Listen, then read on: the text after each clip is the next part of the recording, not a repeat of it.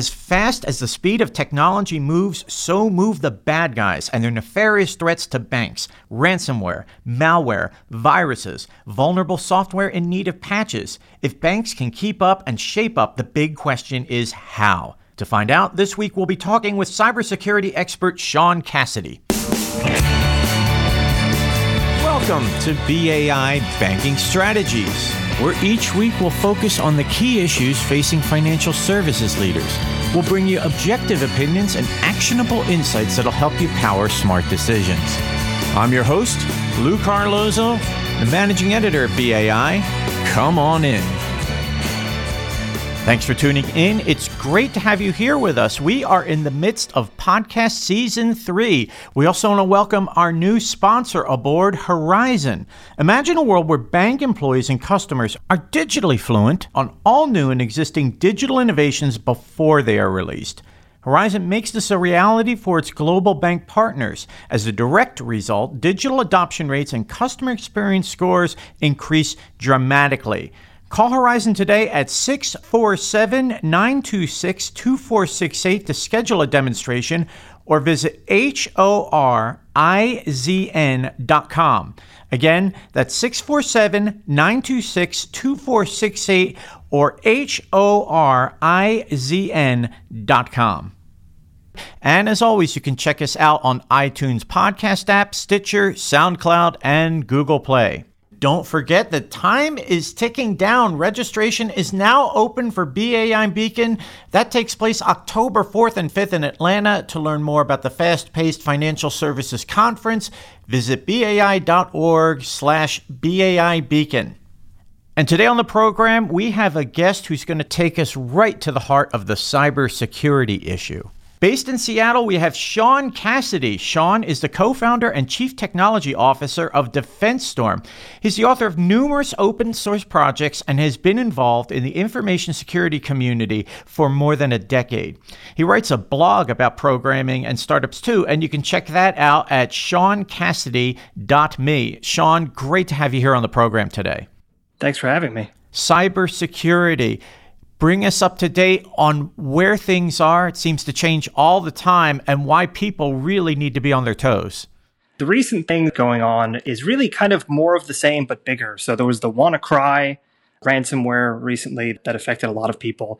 And we expect to see much more of that bigger and worse vulnerabilities that impact more and more different types of organizations. As the security measures become more sophisticated, so the hackers refuse to quit. It becomes a game of whack-a-mole. What are banks and financial institutions supposed to do with that? That's a great question. So the most important thing to notice is that the increase in attacks is almost always either financially motivated or motivated by espionage. Obviously, most banks and credit unions have good fraud controls and that sort of thing, but they might not, for instance, have good backups.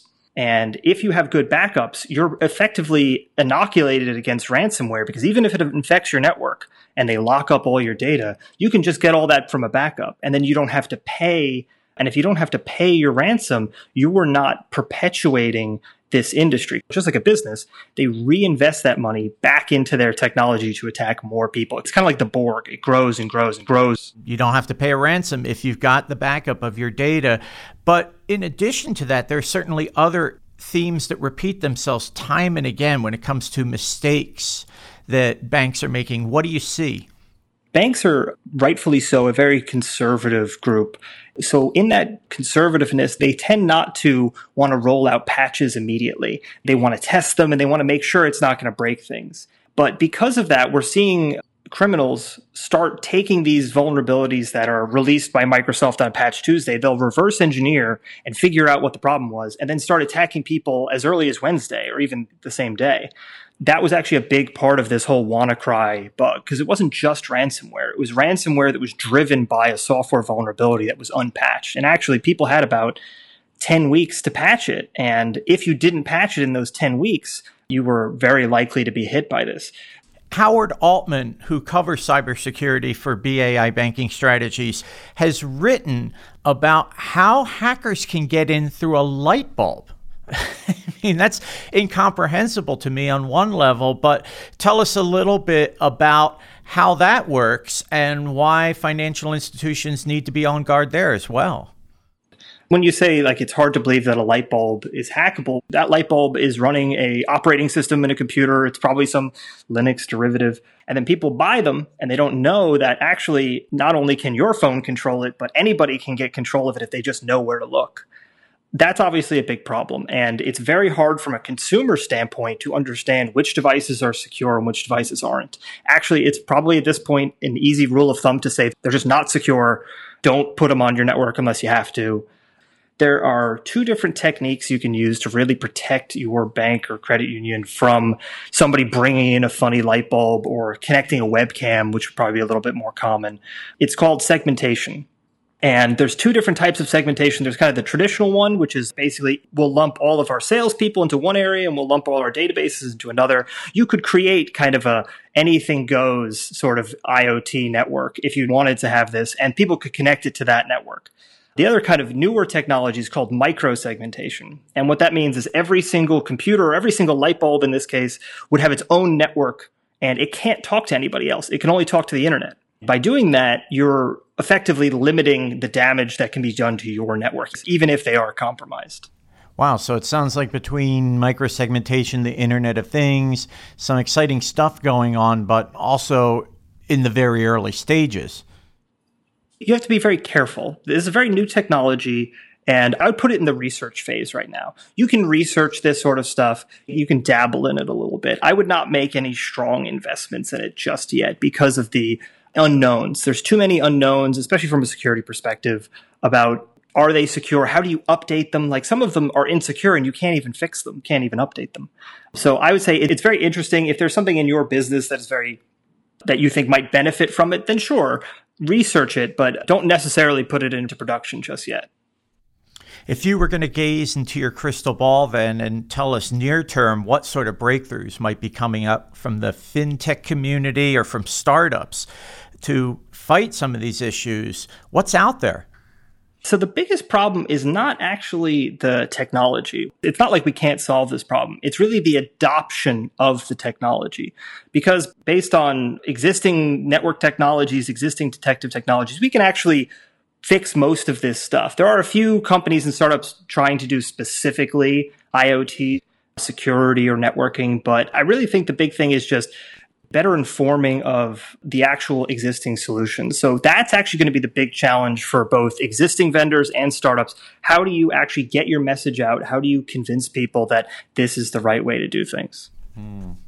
What in particular is an area of cybersecurity that you're passionate about as you move forward into what's next?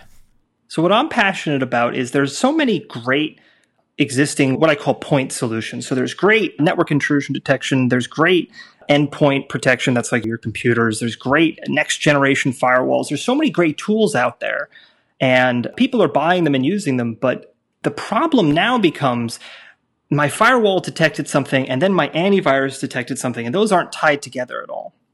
And because of that, you have to have a human look at this and then understand all of these different systems. And you have to say, okay, I understand that the antivirus fired a little bit after the firewall sent me an alert.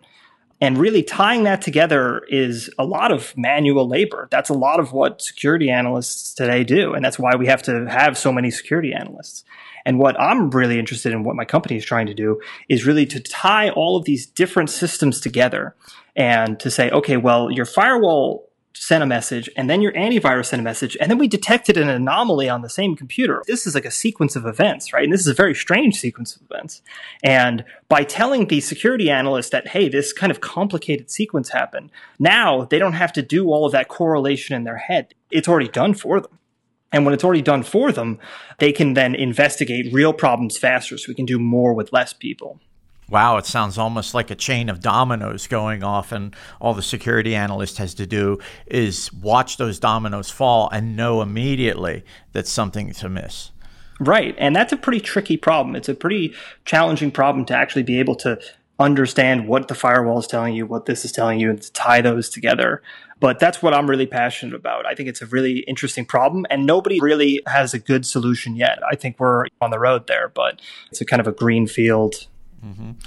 Now, banks certainly can empower themselves quite a bit on the security front, but that boils down to which controls and policies banks should be putting in place.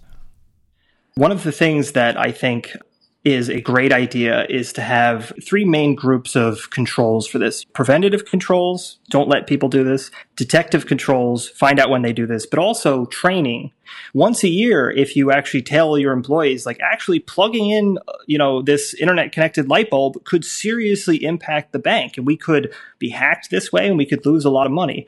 So I really think you need to have all three sets of controls. That's preventative to stop people from doing things, detective to find out when things are going wrong, and then training to remind people of why we're doing these things and why it's important. You've given us an incredibly comprehensive view of the landscape, a lot to take away. Sean, thank you so much for being on the podcast today. Thanks for having me. Sean Cassidy is the co-founder and chief technology officer of DefenseStorm. He's based in Seattle. Be sure to look for Sean on LinkedIn. And here are three key takeaways from today's podcast. Number one, ransomware continues to be a growing worldwide problem, but there is a fix that banks can employ to be invulnerable to ransomware, and that's to keep a good backup of all of your sensitive data and information. Should hackers ever attack and demand a ransom, you don't have to give in.